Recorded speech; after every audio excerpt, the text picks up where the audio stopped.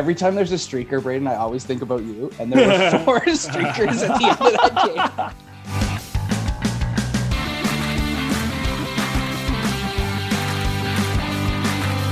Hello, welcome to HatTrick. I'm Jordan Dallar-Coltman, joined by Braden Dallar-Coltman and Elliott Tanti. Welcome back, boys. Another busy week. We're going to get to a couple different things, each topic this week on a completely different subject, which is always kind of fun. But before we get to that, how are we feeling? The two of you are in Edmonton. The temperature's starting to drop on you, are they, Elliott? Yeah, but that doesn't stop me. Ole, ole, ole, ole, ole, ole. And Braden, how about you? You got your warm and woolies on? The flurries have commenced, and if the Oilers keep winning like they did tonight, maybe another flurry will commence. All right, here's topic 1. All right, well, Elliott teed us up there in the intro. The first thing we're going to discuss today is the CONCACAF World Cup qualifying tournament that continues on. The last we spoke of it was after Alphonso Davies' absolutely miraculous goal in the previous stage of the tournament, and now we found ourselves playing some very chilly Canadian soccer games here at Commonwealth Stadium. Is it still called Commonwealth Stadium, or is it the brick field at Commonwealth Stadium? Exactly. Something like that. Yeah. We got to get the sponsors' names in there correctly. The Comries. That's right. So anyway, Elliott, I know you were there, Long Johns, I'm sure, and all. Did you go to the Heritage Classic all those years ago? And was this as cold? Go ahead. No. The Heritage Classic was brutal. That's legendary. That was like legendary bad. Like the Heritage Classic was so bad that the teams like got to hit each other. It was like -20. The ice was frozen. The ice, yeah. The ice was too cold. No, but it wasn't. The weather wasn't too bad at all. -2. Not a lot of wind. I was up in the 75th row, so that was certainly a worry for me. But let me start at the beginning. There is no question, there can be no question in FIFA's minds that when the World Cup comes to North America in its next iteration, that the city of Edmonton will not be ready, willing, and able to be a host city. I mean, for 50,000 people to show up to a game in the middle of November, -2 degrees, like you had to feel the energy in that place. And many people saw it on TV, and I imagine that they got a pretty good idea of what was going on, but it was electric. It was exciting. I mean, Alphonso Davies' first game in Edmonton, playing for the national team, there was obviously that sort of energy associated with it as well too, but the place was a madhouse. And it was so exciting and so cool. And there was an energy at Commonwealth Stadium that I've not felt since the glory days of the Elks in the late 90s, early 2000s. Like the place was just bumping. And the diversity and groups of people that were there, young, old, people from, you could tell from all parts of the world, people from all parts of Canada. I heard multiple people talking about how they'd flown in to see these games. The excitement was palpable, and it was awesome. They have some work to do in terms of logistics and getting people into the stadium. I'll say that. But other than that, it was so awesome to be there. I was so happy I made the decision to buy the ticket, and it was just an awesome, awesome environment. Braden, I know you weren't there in person, but thoughts on this weekend? I know they play Mexico, I believe, on Tuesday, and continuing to plug along. They won the game. Which is obviously the cherry on the top of all of the celebratory parts of having some home games here. But it's more important and most important that they win, as they're trying to secure that one of those top 3 spots to get into the World Cup next December. So your thoughts here, Braden, as we continue to see Canada do what they're supposed to be doing. They're winning. They're getting an opportunity. Obviously, Mexico will be a tough game, but I believe Mexico lost to the States recently. So Canada has a chance, don't they? Yeah, I mean, you kind of said all of what I was going to say in the question that you just asked, but it is awesome that they won, and it's awesome because this is a team that was above them in the standings, and they've got a tougher task in Mexico coming up. But the excitement that was at Commonwealth Stadium, I would think was electric, and I remember seeing David Beckham way back in the day when he came and played. There was an exhibition against the Whitecaps before they were in the MLS, and the place was really excited to have soccer there.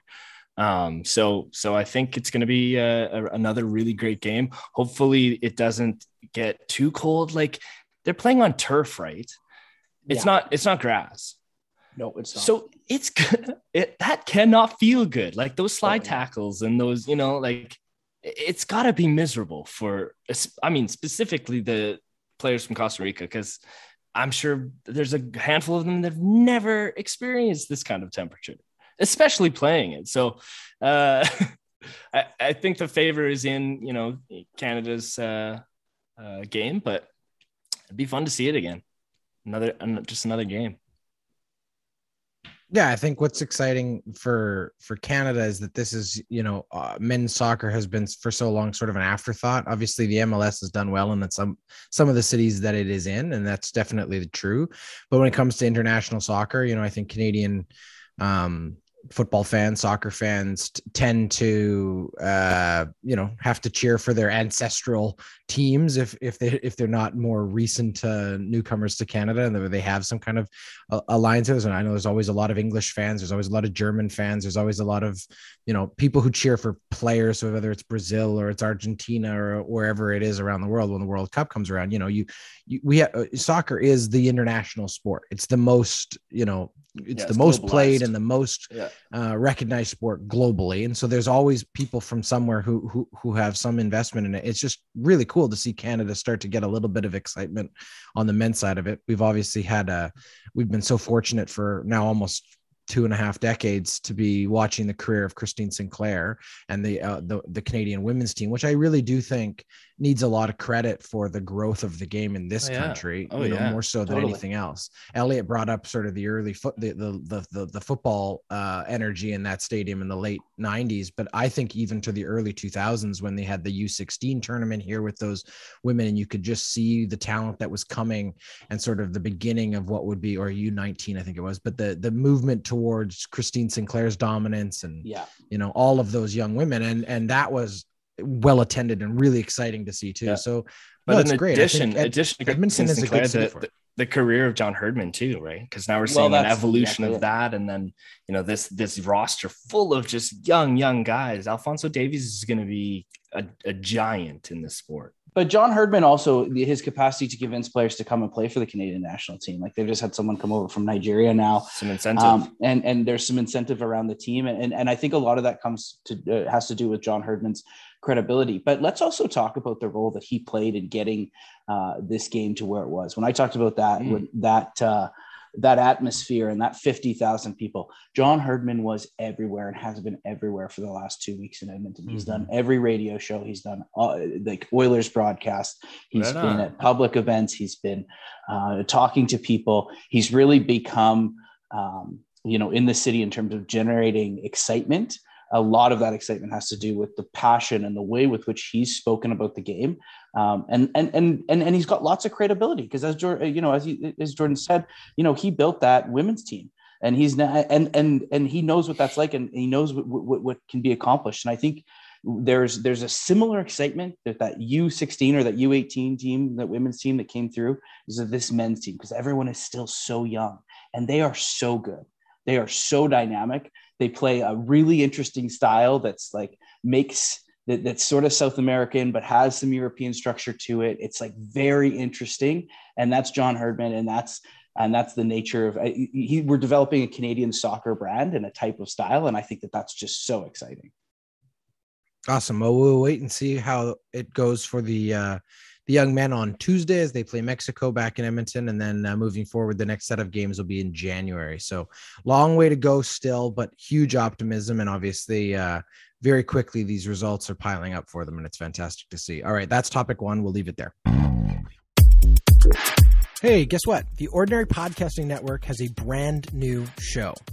If you're a fan of HatTrick Sports, then I promise you are going to enjoy the Backyard Basketball Podcast. Braden Delacoldman, who is one of the hosts of this show here, HatTrick, hosts an amazing basketball show with one of his best friends, Christian Steck. Together, the two of them will break down the NBA, news from around the basketball world, and get you caught up on everything you need to know. It's fun, it's fast, they have great conversation and banter, they love basketball, and you will love the Backyard Basketball Podcast. Subscribe anywhere you get get your podcasts. And you can also follow them on Instagram at backyardbasketball_podcast. Okay, topic 2.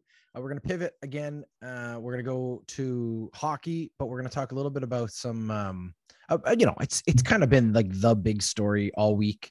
A lot of the media surrounding the game has wanted to dig in on it and have different kinds of conversations. Before I do anything else with it, I do have to rescind. About 2 weeks ago, I took my hat off to John Tortorella. Yeah, you give me that hat back, you moron. He's stirring it up. Imbecile.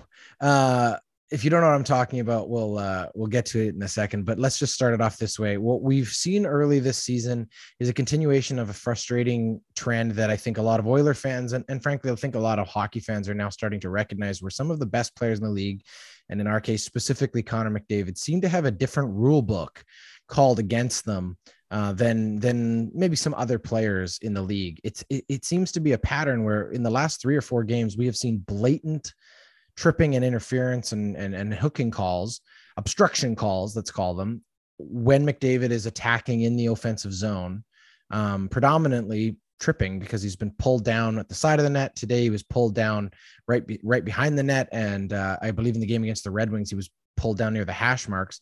All 3 like blatant trips. Today the stick literally broke between his legs of the opponent that had his stick in between them, and no calls. Not on any of them. So a lot of frustration there. Obviously, McDavid has done his best to, I think, remain somewhat respectful in how he's dealt with it. When he's been asked in the media, he certainly hasn't gone off in any way like we've seen some athletes go off. I'm sure he has some choice words to the referees on the ice. We've seen that occasionally. But obviously, he is where he is. Both his coach and more aggressively, his agent defended him this week when asked about Dave Tippett was asked if he thought it was a trip. He basically responded to the question saying, "Oh, you saw that too," meaning, of course, it was a trip. I'm glad that you could see it, because if I could see it, why couldn't the referee see it? The referee, his agent, then tweeted much more blatantly and much more aggressively, angrily saying, "How on earth is this not a trip? This is ridiculous." And it is. It's frustrating. The question is, are we seeing this being called this way because it's Connor McDavid, because he's going to he'd be drawing penalties on every single drive if they called it textbook, and if that's the case, isn't that how it should be called? Like, where do you come down on this, Braden? So Jordan, you and I both have been referees, and there was a very important thing that was taught, which was you can't make a phantom call. You can't call something you don't see. So that aside, my argument here is it's frustrating as a fan to see this. It's so frustrating when you could blatantly see something happen, like a trip on Connor McDavid, when the guy's moving at top speed and then all of a sudden he's on the ground and you don't see it. Something wrong there. McDavid, here's the other side of this. McDavid moves, I think he's clocked out at like 41 kilometers an hour, top speed. That's really fast if something in an instant happens and you don't see a call. So if it continues, like if Jordan's scratching his head, but if this kinds of, I guess what I'm saying is I don't see it happen in every game. It happens constantly, but not in every game. Okay. Well, leave the referee sympathizer for a moment. Elliott, feelings and thoughts on this one. Do you come down on the referee side of it, or are you with the rest of most of the sports media in that McDavid is not being called the same as everyone else? Well, I sort of struggle with that personification. I don't think it's necessarily the referee that's the issue here. This is about league and league standard and being able to properly articulate what a foul is in this game and what isn't. And the challenge is what a foul can look like. It looks like can be different throughout the week and changes throughout a season based on the severity of the situation and what's going on in a game. I do struggle with this notion that people say the referees should just be calling the rule book by the rule book and there should be no game management at all. I mean, when referees don't manage games, particularly in hockey, things get out of hand you can get out of hand really quickly and get out of control. And I think there's different ways to game manage. I don't agree with, well, we missed a call, so we're going to take a ticky-tacky call, which kind of happened last week. But I do think, you can set a tone as an official to start a game, and then set that tone throughout the game. The problem is where we run into problems is that there's just inconsistency. So a referee or officiating group will set a tone, whether it's maybe this is going to be a looser called game or this is going to be a more tightly called game. And then there's inconsistencies within the game, that game that's being played, that cause major issues and then lead to challenges.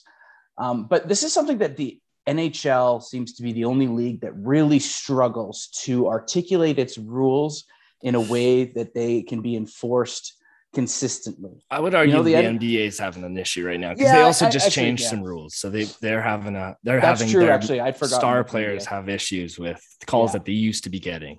Yeah, I know. And I think that's a good point. The NBA is in a similar space in terms of a lot of it's up into interpretation. But I think this has to do with just sort of inconsistency in terms of what a foul is and the articulation of that. And it's culture, and it's referees that have been around for 9 years, but that have built up these relationships with the rules since before that. It's really complicated. And by the way, I don't think McDavid doesn't get called because he's the best player and he's the fastest guy. I think you're more likely to see the Oilers get less penalties when their power play is performing at the level that it is. And I'm just going to leave that out there because that's an aggressive take, but I'm just going to leave that out there. All right. Well, I'm going to bounce off that one for a second too, because I think there's two things from both of the things both of you said that I just want to touch on. One, I think, Braden, the suggestion that referees can't see the call, I struggle with, because every single instance we have seen in the last few games, I'm thinking of the tripping missed call in Detroit, the missed call in Buffalo, and the missed call in Boston specifically. I guess there was a missed call tonight as far as I was concerned. I believe it was a missed call. So that's the last 4 games. So to suggest it doesn't happen every game, I think is not true. I think it is happening almost once a night, if not more. But in all 3 of those instances, he had the puck. So at least one of the 2 referees should probably be watching the player. You're saying it's hard not to watch Connor McDavid. No, what I'm saying is one of the 2 referees' jobs I agree. is to watch the player with the puck. Yeah, that is where fouls are going to take place. Any foul that takes place off of that is just interference. The second referee further back should be the one making that call. So you can't tell me they're not seeing it, because if they're not seeing it, then they're missing the entire function of the play. So then we have a bigger issue with either the quality of their eyesight or their ability to referee. The second part that I wanted to take a beat on, and then I'll let you get in there, is Elliott suggesting that maybe it isn't about whether or not he's the best player in the league. Maybe there's some other element of they have such a potent power play. And I think that there is something to be said for that. I think that there is evidence to suggest that there are a lot of referees of a certain generation, younger generation, that have come into the league in the last decade, let's say, who came up under a system of officiating and education in officiating around game management, as opposed to calling the rule book. And what I mean by that is that we have seen evidence that there are makeup calls, or that there are timing and how certain calls are or aren't called. We've seen this a lot recently in the playoffs, where all of a sudden in the third period, the whistles just go away. And somehow that's something we've accepted in this game. But the whole premise of that is that now there's a subjectivity to it that shouldn't be there. Officiating by design in all sports should be, non partisan. It should be it should be constant. It shouldn't be subject. Yeah, it should not be subject to that individual's interpretation of the rule book. It's black and white. Or levels of it. Yeah. Yeah, and the rule book should be called as the rule book is. And if the result of that is a game that is harder and harder to watch, then you have to ask yourself, where do we make the change? If the question is, if every single time you're saying Connor McDavid is obstructed, no, what I'm saying is, if every single time McDavid is obstructed, you actually called it. Yeah, you're right. There might be 30 penalties in that game. That's an incredibly difficult hockey game to watch. The question here is, are we asking our referees to manage the games for the purposes of entertainment, or are we asking them to call the rule book? Then the question is the referee the problem, or are the way the players are playing the problem? And the way the players are playing isn't going to change until they're penalized for that. Do you know what I'm saying? So we have to think about what part of the game do we want to change here? And in my opinion, when I see the best player in the world, and it's not just McDavid, there are examples of this across the league of some of the other elite players who are making scoring chances happen with their feet, are being prevented from getting those scoring opportunities to the net because of tripping or obstruction. Then I want the league to jump in and make a change to how that functions. Okay. So how long has this been going on though for? How can't you argue that this has been going on forever? Referees have always made calls. They've always changed the way. Like, are you saying that it should be? I mean, obviously it should be better. Like in terms of the way that the statistics on what call is accurate or not. Yeah. I guess because then the opposite of all of this is, does Connor McDavid take on education from Alphonso Davies and learns how to, make a flop like a soccer player to? No, because then he'll be called for diving, which we saw the other night too, which is a rule. So embellishment, which we did see the other night from Tony DeAngelo. Like him or hate him, it was clearly embellishment, right? Yeah. And there's a penalty there. I think the point, Jordan, you make around do we want 30 penalties in the game or not is a good one. I think. And if you were to accurately call the rule book, that would certainly be the outcome to start. But I think if you're talking about your second point, which is like, how do we adjust players' behavior? Well, when coaches start benching players because they continually end up in the boxes, or and referees continue to be consistent with their calling throughout, then you'll start to see that number drop. Are you ever like there's, and so I think the problem is what the NHL has done is just like they did this year. They pick one specific thing. What was in the past? Cross-check. This year it was cross-checking, right? In years previous, it's been the slash on the hands. Yeah. And they're saying this year, this is an area of focus for us as an officiating. And all through preseason and all through the first 5 games of the regular season, cross-checking or slash to the hands or whatever that certain thing is this year is the priority. And you get a bunch of ticky-tacky calls on that. And we're improving the game for the better in a gradual way. But, we got to 15 games. I saw some pretty old school cross-checks in the game tonight between St. Louis and Edmonton. It falls away. The issue has always been around consistency. And I think you can't expect change unless you do things consistently. As I said, sort of in the first part, it falls away throughout the season. And then, as you said, Jordan, the only way to get a penalty in the playoffs is to draw blood with your stick on someone's face, because most high stick calls don't even get called, it seems like, or to lift the puck over the ice in your own zone.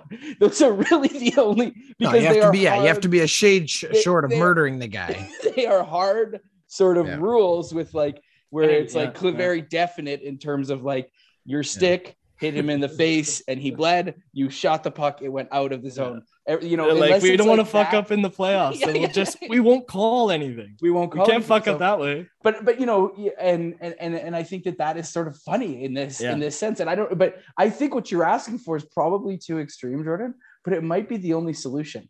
The other thing, I just want to put this out to you guys as a question. Hockey is a lot better in terms of the obstruction stuff and the tripping and the holding than it was when we were kids watching hockey growing up. Oh. So do we not want to commend the NHL in some ways for having done some of this better? Well, and maybe it's too gradual than what we want, but that it has been a gradual increase. Jordan's going to say commend the NHL. Well, I think you're right in one part of it. I think we came out of a lockout. The lockout that took out an entire season, as I recall, when they came back from that in 2005 or something, there was a real push towards the removal of obstruction penalties, right? So obstruction hooking and all of those kind of things became really heavily enforced. And I do think it shifted a lot in how the game was called. That's true. But going back to this specific instance, I think what's difficult for me is that two things are occurring. One, when you see a pattern of behavior from multiple different referees, it tells me that there's a systemic issue with how these referees are being either taught to call the games or being told to call the games. Agreed. Right? And that's my issue. When you look back at that Boston game, Slater Cuckoo's trip, where his stick got caught up in the feet of an opponent, I think it was Brad Marchand, both fighting for the puck, and Brad Marchand fell down. It was called a trip. The same period, Connor McDavid is cutting to the inside of the opponent's zone around the dot in an aggressive offensive move where he is at high speeds, high risk place. The defender puts his stick in his feet, trips him, and he slides into the post and then into the back of the thing. Two things are one. Number one, you've removed the scoring opportunity from an offensive player. Number two, you've put that player in danger physically, right? And there's no call. And for me, I look at that and I just think, like, how on earth can that referee justify that? If he was showing both plays and was said, why was one of these a penalty and why was the other one not? I'm sure he regrets it now. He must have seen these calls and been like, he must have. They must. But to Braden, let's be honest. It hasn't been the same. It hasn't been the same group every game for the regardless. That's my point. If it's multiple sure. different referees also missing these calls or choosing not to call these calls, as I would suggest, it's because they've been instructed to do so under some mandate of how they want the games called. Yeah. But again, it's game management. Timing wise, it's like, oh, well, Boston's down at this point. There's an opportunity for a call. There it is. And of course, do often see is you do often see coming out of the next period, the bad makeup call, which we did see in Boston. Oh, for sure. But penalty the other way. Just to say that it happens all the time after 4 games. I'm just saying, if you go back and look last year, I would bet you that the number of scoring chances Connor McDavid had that were limited by some type of obstruction, hooking or tripping, contrasted to the number of penalties that were drawn on those plays by Connor McDavid, you would see a dramatic difference. This is a very specific statistic. It is. But the point being, when you are that good, yes, you have to expect some level of obstruction on every single play. That's the truth. I accept that argument. However, he's real fast, man. He's real fast. Sometimes he scores and I didn't even see it happen. Oh, it doesn't even make any sense. All of a sudden he was through either 6 change guys the on the rules ice. or call the rules as they are. That's my argument. I think that is totally fair. Here's an interesting. So here's the funny thing. There's that amazing goal that Connor McDavid scored against New York, right? I haven't seen it yet. Obviously, no one's seen it. Obviously, there's an interesting statistical breakdown on that play. Obviously, no one in that play from New York committed a penalty, which might have been a problem, you'd think, because he embarrassed 4 players. But actually, statistically speaking, Connor McDavid's shooting at 17%. The Edmonton Oilers power play is about 40%. So for them, it was a better chance for them just letting Connor McDavid walk in and try and shoot at 17% rather than putting him on the power play for 40%, which maybe speaks to why the Oilers aren't getting the calls that they usually get. I know one of Braden's favorite coaches for quotes in the league is Paul Maurice in Winnipeg, and he was asked after that New York game, how would you have defended that play or asked your defenseman to defend the play? He says, I don't know, tackle him. Because that's just the truth of it. The last piece of this, I did want to throw it there because I teased it at the beginning. A big part of the criticism I think that's come McDavid's way here is there's already this suggestion that he's sort of whining too much about this or complaining too much about this and all of these things. And I mean, John Tortorella was one of the more retweeted examples of this, where he basically said, you can't just be a crybaby. You gotta suck it up and take it. And if you get tripped, whatever, but if you keep complaining to the referees, you're just never going to get the call, which either says one of 2 different things, that he knows that referees make subjective calls based on whether or not their feelings are hurt, or he's being the old school type of hockey coach that he's known to be, which is to suggest that, you should just shut up and play.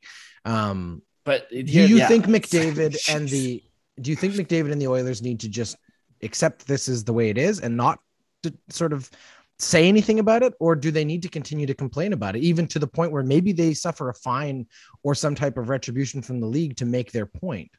Let me at him. Well, I think that this has been a point of conversation in Edmonton throughout the week. I mean, there's been lots of people advocating for. I disagree with John Tortorella, not in necessarily substance, but in reality. I think Connor McDavid's actually been relatively silent about the way he's been treated. I mean, he has conversations with referees on the ice, but he's not, and he looks back every once in a while, but he doesn't throw up his hand. He's not banging his stick. I mean, I remember Sidney Crosby at the same age, at the same time, dealing with the same issue, being a lot more vocal, both on the ice and off the ice about it. Connor McDavid has been quiet. That's what I didn't like about John Tortorella's thing. I mean, I think this was handled perfectly via the agent. There was lots of people calling this week saying Tortorella needs to take a fine and say, or not Tortorella, Tippett needs to take a fine and say something, or Holland needs to take a fine and say something right now. You know what they did? They gave they gave the job to the one person the league can't find, which is his agent, and he said something really direct, and it cost no one anything and got the same point across, which is, you know, to initiate these kinds of conversations around officiating. So I think they handled it perfectly, and I commend the Oilers and commend the entire group, the team. It seems like the team, management, player, and agent all came together and did something that was smart. And Connor's more he's more frustrated when his team's behind than he is when he's not getting calls. Like I don't see him phasing it the way that, you know, it's let out to believe. So you think it's sort of overblown? The media is trying to make him into a bit more. Yeah, he's playing the game. He's a very intense player, and that's why he's the captain of this team and the best player in the world. He wants to win. That's it. So if he's feeling he's not getting calls, well, he probably feels like he should be getting calls. Well, and inconsistent officiating isn't just a consequence of that Connor McDavid feels. That's something that better half of every player, the top 10% of the players in the league feel. So, and it's not like he stops playing either. It's not like he just goes to the refs, you know, complain about this. He's gonna tell them. They're there to do the job of officiating the game. Exactly. It's no different than in baseball when pitchers are out of the strike zone. It's gonna happen. Okay, I'm not sure it's quite that cut and dry, but all right. Well, I think players are going to take it upon themselves to speak up when they feel like the officiating is sure. I'm not saying but I'm saying in terms of like where the strike zone is, and if it's way out and they're getting strikes, players they're going to take issue with that. Yeah, right. All right. Yeah, fair enough. All right. Well, I don't think we solved anything. No, but we dug in a little bit on it, and as Braden said, we'll wait and see. It's still early. Maybe this is a trend that does have some form of outcome. Maybe some of the heat surrounding it does eventually seep up high enough that some conversations happen in the officiating side of it. And who knows, maybe we will have a game in the upcoming weeks here with 30 or 40 penalties, and not because there was a line brawl. We'll leave it there for now. That's topic 2. Do you or someone you know own a small business? Are you looking to grow or to reach new customers? Hey, why not let us help? HatTrick is looking for unique brands, businesses, and products to advertise on our show. You can find out how we can help spread the word about your business by contacting us on Facebook, Instagram, or Twitter. All right, topic 3 is a special one. We have neglected, Braden and I, to record an episode of the Pitstop Podcast for several weeks, schedules being what they have been. So unfortunately, we've missed the beginning of the end of this awesome season from F1. So we thought we'd dedicate a segment here on HatTrick to it to get us back into it. And then as we go into the last 3 races, Braden and I will be better at making sure that those 3 races are have a dedicated episode for each one of them. But let's talk really quickly about what was, in my opinion, one of the best weekends I've ever seen as a Formula One fan. And I think probably the best weekend of Lewis Hamilton's career. And that's saying something, as he is a 7-time world champion, but he himself argued that he thought this was the best start to finish weekend he'd ever had. So those who are not following F1, let me just give you a really quick summary of the weekend. So we had something really special this weekend. It's the 3rd time this season that we've had a sprint qualifying. So the weekend schedule was shifted a little bit. We're in Brazil, and on Friday, when they usually would be doing 2 practice sessions, they had 1 practice session followed by a traditional qualifying run. So three different qualifying groupings, each one removing 5 teams from qualification and eventually being able to set up the grid for what would be usually the Grand Prix. But in this case, they set the grid positions for Saturday's sprint qualifying. So coming into the weekend, Hamilton, who is trailing Red Bull's Max Verstappen for the championship, took his 5th engine of the season, his 5th power unit change. And as a result, knew that he would be given a 5-grid penalty to start wherever he ended up on the grid for Sunday's Grand Prix. And that is, we've seen most teams have changed their power units at some point during the season, and it's all about sort of strategically choosing when to do it based on what course you're going into. In Mercedes' case here, knowing that they had a very good overtaking course in Brazil, they wanted an opportunity to have a healthier and fresher engine than Red Bull. And they just dominated in a straight line with this new engine. So they knew that going in, they had a 5-grid penalty spot no matter where Hamilton finished. The goal was obviously qualify high and do well in the sprint. However, he finished quite well, I believe, up in either one qualifying or was 1 or 2 coming out of Friday, and then suffered a penalty because they had measured the gap in his rear wing, which is used for DRS or drag reduction system. And he failed that test. So it was considered an illegal part. It was not designed that way, but it had somehow the gap had become bigger than it should have been. So the FIA punished him by basically disqualifying him from qualifying and forcing him to start at the back of the grid, 20th spot for the sprint qualifying. That put Max Verstappen on pole to start the sprint. That's Saturday. He started from 20th. The sprint was 17 laps, or a third of the Grand Prix distance. And I have to tell you, if you didn't watch it, I've never seen a driver dominate the overtake as well as Lewis Hamilton. He made his way up from 20th place to finish the sprint in 5th. So he overcame all but 5 cars. The 2 at the front, Bottas, who actually ended up winning and taking pole for the Grand Prix, and Verstappen were like 30 seconds ahead of everybody else. But he cleared everyone else except for Sergio Perez and Charles Leclerc. He came all the way up to 5th, which was an unbelievable finish. So he finished 5th, which meant he would drop 5 spots to 10th. That's where he started Sunday. But watching him overtake, it's just, you knew going into Sunday you were about to watch something really, really special. And that's exactly what happened. He moved his way up from 10th to 4th on lap 1. And ended up being able to chase down Verstappen and by the end pass him in, again, just an absolute unbelievable dogfight. Got all the way up to 1st. And by the end of the race, I believe he beat him by 8 seconds. So Lewis Hamilton just dominating the way we used to see Lewis Hamilton. As we only have 3 races left, just unbelievably exciting. So that is all I will say on this topic. I'm going to turn it over to these two. I know Elliott actually watched some of this race, which is exciting. I'm glad to hear that we've got you a little bit excited about F1. Does this not whet your appetite enough to want to watch 3 more races and see how this championship comes down? Max Verstappen still just holding I think it's like a 19-point lead. Lewis Hamilton now is within striking range of becoming the greatest driver of all time with 8 championships, if he can pull it out. Elliott, are you in? Yeah, I mean, I think I am. I think I am. I mean, it helps. What was awesome this week, and this is kind of a dumb thing to say, but it really helps when the races are in the time zone, right?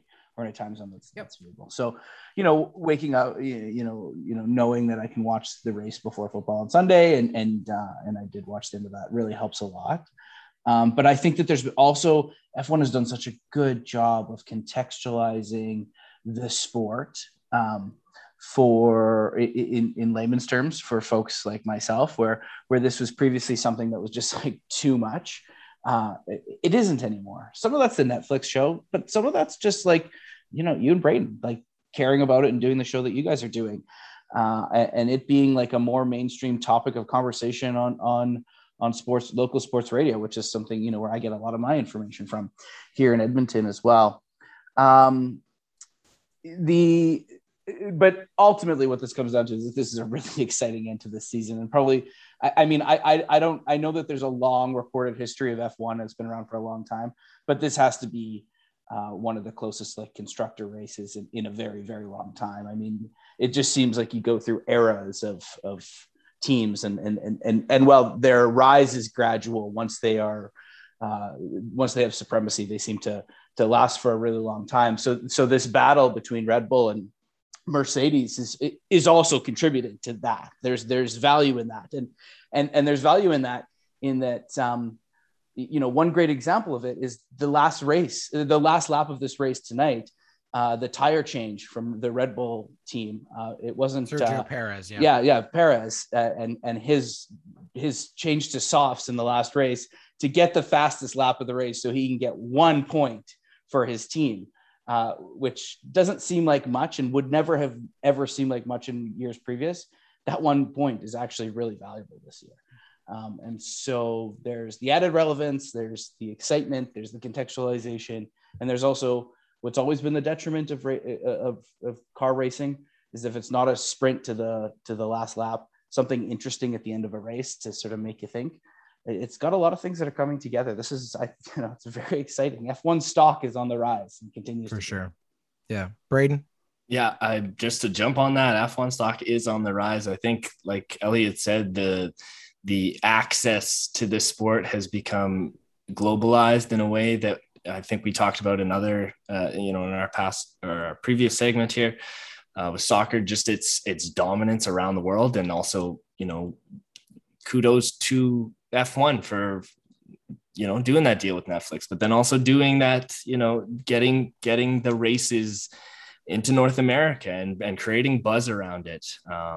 They're doing that kind of work we talked about with John Herdman, speak about all of this. And so it's a fun sport. It's super cool. Right. So, unfortunately I didn't watch the race today. I will regret it, but I will be able to watch some highlights of this dominant performance. I'm not surprised by Lewis Hamilton. He always seems to do well when he has to come from behind. He's that kind of athlete. He loves that. I think he loves that. I think he loves that narrative. He loves that story. And he is that guy that is becoming one of the greatest of all time. So, but the two things that came out of this for me that surprised me deeply was the FIA has so many rules to begin with. There are so many rules in terms of construction of the vehicle, driving the vehicle, track limits. Verstappen had a huge turn that took Lewis Hamilton, it looked like, out into the side. There was no penalty for that. It didn't appear. However, at the end of I think it was the qualifying, when they noticed on the Mercedes with the wing was changed, it was Max Verstappen who went over to look at it, and he noticed that there was something wrong. Max Verstappen got fined for that. Yeah, I don't understand that part. So he got fined for touching the car, not for going and checking out. Do you think they would have noticed that had he not seen it? Yeah. So, but he raced. That's a great question. Yeah. So it's definitely interesting. So there's a couple of things I will just say. This is good because it does help teach something different about the sport. So there's a code or a set of rules specifically called parc ferme, which is that once a car has been set in qualifying, meaning its engine parts, its front and rear wing parts, all of its aerodynamic parts, and its tires. Once the car is in race condition and has qualified, nothing on that car is allowed to be changed without permission from the governing body. So there are specific things, maybe like a reliability safety thing. Yeah, we took some damage here, we have to change this, or the car could be in danger, all those kind of things. But technically you are to qualify the same car you're going to race. So once a car is in parc ferme, you can't change anything. It also means no other driver or member of any other team is allowed to touch an opponent's car in any way, shape, or form. You can't touch the tires, even to just check how well they degraded, because it's proprietary technology. There's secrets there. There's all kinds of competitive edges that those teams should be able to protect. That's the idea, right? And we've had lots of examples of this. One of the greatest violators of this rule over the decades has been Sebastian Vettel, who they played a highlight reel in today's lead up to the race of different examples of when he has touched other drivers' cars, including once where he tried to roll a tire and accidentally pushed the car that was in neutral about 10 feet forward because it was on a slight hill. Like, there's lots of examples of this. However, that is what Max Verstappen got in trouble for. Now, yes, Red Bull and Mercedes have been in a bit of a fight all season long about regulations concerning the tail wing, size of it, amount of flex. Red Bull has been under scrutiny and has been challenged both by Mercedes and at one point by McLaren for the amount of vibration that was witnessed on a camera in in their car's construction. Last race that Verstappen actually won, prior to the race, they had to put like airfoil, tinfoil stuff on his car to ensure the integrity of the back wing because they were worried it was going to break apart. And there was no penalty at all for doing that in Parc Fermé rule. So there's lots of these kind of, like you say, it gets very specific and it gets very kind of detail oriented. That can be frustrating, I think, both for a fan and in this case for someone like Toto Wolff, who's running Mercedes, going, is there not a double standard here? Well, the double case standard of what is they got punished for. Lewis Hamilton got fined for unbuckling his seatbelt. Yeah. Well, and again, the rules, right? And you have to call, and they do call them as they see them. That's the problem with this one. There's an instrument, I believe it's 38 millimeters round. It's basically a ball on a stick, and they have to be able to put it inside of that gap, and it cannot pass. Cannot pass through. The gap has to be smaller than 38 millimeters. In the instance here with Mercedes, at one side, the left side of the rear wing, it did not pass through. On the opposite side, it did, meaning something was out of balance. They argued, look, these are the blueprints. This is the design of our car. This was not an intent to cheat. Something happened here. We don't know what it is. There's no suggestion Max Verstappen did anything when he touched the car, but you're right. Maybe he was already investigating it, looking into it. He was curious about it because there's something there. But we'll wait and see. It did also cause some great fun drama, going back to our conversation about McDavid and about maybe complaining. Toto Wolff, if you don't know, is the CEO and head of Mercedes racing unit. And he's an absolute just amazing character, right? He's this German stockbroker who left the financial sector to become the head of the principal of an F1 team, and he runs the team like a scene out of Billions. Like, it's unbelievable, just the sort of pompous nature to this German, almost oligarch, but he's fantastic in interviews. And they interviewed him just before the race, basically saying, like, how do you feel about this? And he was like, I don't know. Everyone's out to fuck us. Everybody's out to get us. He was irate. He was angry. He was all kinds of things. And then when they cut to him after Lewis passed Verstappen, he looked right at the camera and basically flipped them off, was like, fuck you. We fucking did it. Everybody's out to get us. And that's, I think, this mentality that the culture around Mercedes is. They know they are the big bad wolf that every other team is trying to find the smallest edge against. Red Bull's now trying to challenge the smallest technical thing because Mercedes is dominated for the entire hybrid era since 2000. Yeah, it's also Fred Horner. Fred Horner. Christian Horner. Christian Horner. He is like he's a little weasel. He's infamous. That's the Red Bull guy, right? That's the Red Bull guy. Yeah. So those two, their rivalry is what's so great about this whole thing. So when we're talking about accessibility of the sport, this is one of the things that I think F1 has done really well, is that if you really care about it, you care about the ball that has to fit through a thing and the wing on the side. And I love you, Jordan. Elliott, how much? But that is not why I'm showing up at 10 a.m. on Sunday. Right. 100%. To talk about the ball of that thing. No, but what is, to your credit, is the Christian, is the rivalry between Christian Horner and Toto Wolff. Christian and totally. And it's just so visceral in sort of all things that they do. And it's what they've done so well. And I think when we talk about contextualizing it, that's really what the Netflix series has done, is it's given a personality, even someone, the other one, and I'm going to sound like such a cliche to you guys who are much more invested in this thing, but even Daniel Ricciardo's response to being disqualified because he was too swervy on the straightaway, and is Max Verstappen. Or Daniel Ricciardo said something like, give them my Ricards, right? And exactly. Daniel Ricciardo's got this sort of like but he's this handsome kind of bad boy, but he's got a personality about him. Like, he's done Ellen, they've just done such a good job. Yep. No, it's characters, just, bringing right? the minutia of what you were talking about into such a more accessible place. And Elliott, I think how much do you want to bet? How much do you want to bet Jordan's read the entire FIA rule book? Oh, I would. Because how many centimeters was it again? The ball? 38 millimeters. Right. Yeah. All right. But I never read the whole rule book. I did the instrument. He knew about the instrument. He knew exactly what they had to use. Okay, well, this is because some of us watched the race on Sunday. Some of us watched the weekend. because the entire weekend is where the drama is, and that's where all the excitement is.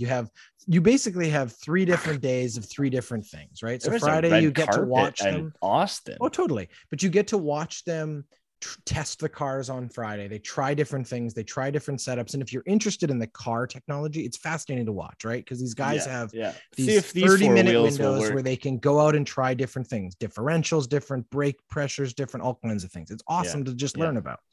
And there's great coverage. That is the thing. I agree with you, Elliott. Like the accessibility, but also the way the sport is covered. I think we don't see, maybe a little bit in the NFL pregame is the only other example of like the kind of access that these guys have, but they have a reporter who literally can walk into almost any pit garage and just pick a guy at random and ask him questions. Like the access is unreal. And that is what develops those characters, the way the Netflix show does, and all of that. It's fantastic. Oh, totally. You feel like you're in there. Beyond that, where else? Like you're not hearing the conversation between the QB and the coach in the NFL. Oh yeah. There is a conversation that's going on in there, but it's happening. Like you hear the drivers talk with their engineers, their engineers. And then at the end of the game, obviously, or at the end of the race, obviously, like Toto Wolff was on there tonight, and it was very interesting to hear his response and the celebration too. But you get that it's very intimate. It's very intimate. Oh yeah. No, and that's a big part of it too, right? There is the level that we're watching. If you're just watching like the TSN broadcast, that's one level, but the amount of access F1 gives to their fans too at a premium. So if you pay for like the pro account on the F1 app, you can watch live telemetry of every single car. Wow. You can watch the same data that the engineers are getting. Are you serious? How many revs per engine? Where's the heat in the tires? Where's the degradation on the track? All of that information you can get because that's incredible. It's just broadcast live because it's just part of the sport. Every team has access to it. It's not secret because it's there. And so it is broadcast out Every there. Team has information on other cars as well. Yeah, because they have like the information is being broadcast. It's part of the package that's being presented. Just with his phone, he's just checking in on the telemetry on his 100%. Well, they don't. They've got 1,000 screens, but the things they're looking at on pit wall, you can watch basically, and you can start to see like, actually, the durability of the McLaren engine is. You can see in a straight line, it does not have the same horsepower as the Ferrari, and that's why they weren't competing with them today or whatever. So again, the level of which is kind of, to be fair, which is kind of what I think the NHL is trying to find a way to do with these new microchips in the jerseys. Sometimes broadcast teams will add it, right? Where all of a sudden they'll show a replay and you can see Connor McDavid's top speed because they've been tracking it live, but they haven't yet figured out like the second screen, like the iPad app you could have open when you're watching the hockey game. If you were a big, analytics wonk or whatever, and you wanted that information. And anyway, I want to see infrared. I think infrared hockey. No, but even time on ice and stuff like that. That would be interesting to watch throughout the game. Like live that would contextualize things if you knew how much. I do think there was. I'm trying to remember now, but I think during last year's playoffs when there was less games, so they had open channels. Sportsnet did have a second feed. Maybe it was online. You could watch the game with that kind of analytic information like presented the entire time. And I think that there's definitely a space for the growth of that in other sports. And as Elliott said, I think the big thing that if I was running the NHL or if I was running, frankly, any other sports league, but especially a league like, let's say the CFL, where you are struggling to develop an audience, I would be looking at what F1 has done from like the big broad perspective, not the specifics of saying the CFL needs a Netflix show, but more specifically, what was the outcome of the Netflix show? And I think it's about building characters. It's about building a relationship with fan or consumer and product and drama, athlete, right? Drama. And you care about it. We know who Christian Horner is. We know who Toto Wolff is. We've learned who these people are, and obviously some of them with the bigger personalities get more screen time like a reality TV show. That's fine, but it works in their favor because it's marketing, right? Why is Red Bull, the sports energy drink, literally the owner of a team? Because this is a marketing exercise, is just as any sport is. But it works really, really well. And people want, like I've said so many times, and I believe this so strongly in my core, that the reason sports matter is because they hold an opportunity for our society to create community. And what they do is they offer people a feeling of I belong to this team. I cheer for and support this team, or I cheer for and support this player. And there are other people out there like me who also care about this, and we can talk about it, and we can invest energy and time and money in it. And there's the economy of sport, but there's also like the emotional economy of sport and the energy that surrounds it, the community of sport, whether you're a hockey fan or you're just an Oiler fan, whether you're an F1 fan or you're a motorsports fan, maybe you watch NASCAR too, whatever it is. What this sport has done a great job of in the last couple of years, as Elliott said, building its stock up by investing the emotional part of the storytelling in this, right? It's 20 teams, it's 20 drivers. They're all, competing under some form of the same rules. It is not an even playing field. That's part of the drama, but we're figuring it out, and we're watching race into race. Anything can possibly happen. And it's great drama. It's great. It's just awesome. So yeah. Anyway, I'm really glad we talked F1 on the show. Braden and I will be back after next race in Qatar. We have 3 races left. Verstappen just narrowly holding off Lewis at this point, but I think it's very clear coming out of this weekend that if it comes down to straight line speed, the Mercedes has them, and if Red Bull has anything left up their sleeve, it's time to pull it out, because Lewis Hamilton's chasing his 8th championship. He would best Michael Schumacher and be the greatest of all time. I just wanted to say one more thing, Elliott. You were absolutely right when you said this probably is the greatest rivalry the sport has ever seen. We have seen some amazing ones. You've got Alan Prost and Senna. You've got Michael Schumacher and Hakkinen. You've got James Hunt and Niki Lauda. That's the one that Ron Howard made a movie about. Even Michael Schumacher and Damon Hill in the late 90s. But the truth is that, and then there's Lewis Hamilton and Nico Rosberg when they were both in the same team and hated each other. That was an awesome rivalry. But there's something about this rivalry and how you've got 2 different generations. Lewis Hamilton, who is the sort of one of the last guys of the old guard, again, chasing that 8th championship. And now you have this young kid in Max Verstappen, who's the 2nd generation chasing them down. And if he wins it, it will be very special to see. And then next year, the question is, can he get one more, or is Lewis Hamilton ready to come back for another one? But either way, great drama. Thank you both for joining me this week. Awesome conversations, and we will be back next week with even more. That was HatTrick.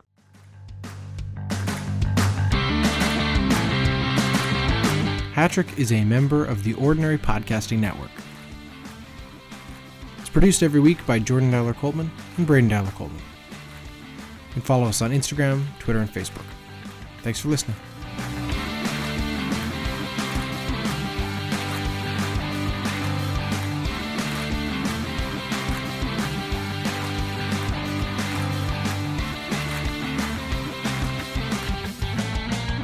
The Ordinary Podcasting Network wishes to acknowledge that the lands on which our conversations take place include Treaty 6 territory, the traditional meeting ground and home for many Indigenous peoples, including the Cree, Dene, Saulteaux, Blackfoot, Métis, and the Nakota Sioux peoples, as well as the unceded territories of the Coast Salish peoples, including the territories of the Musqueam, Squamish, and Tsleil-Waututh nations. We acknowledge the many First Nations, Métis, and Inuit whose footsteps have marked these lands for generations.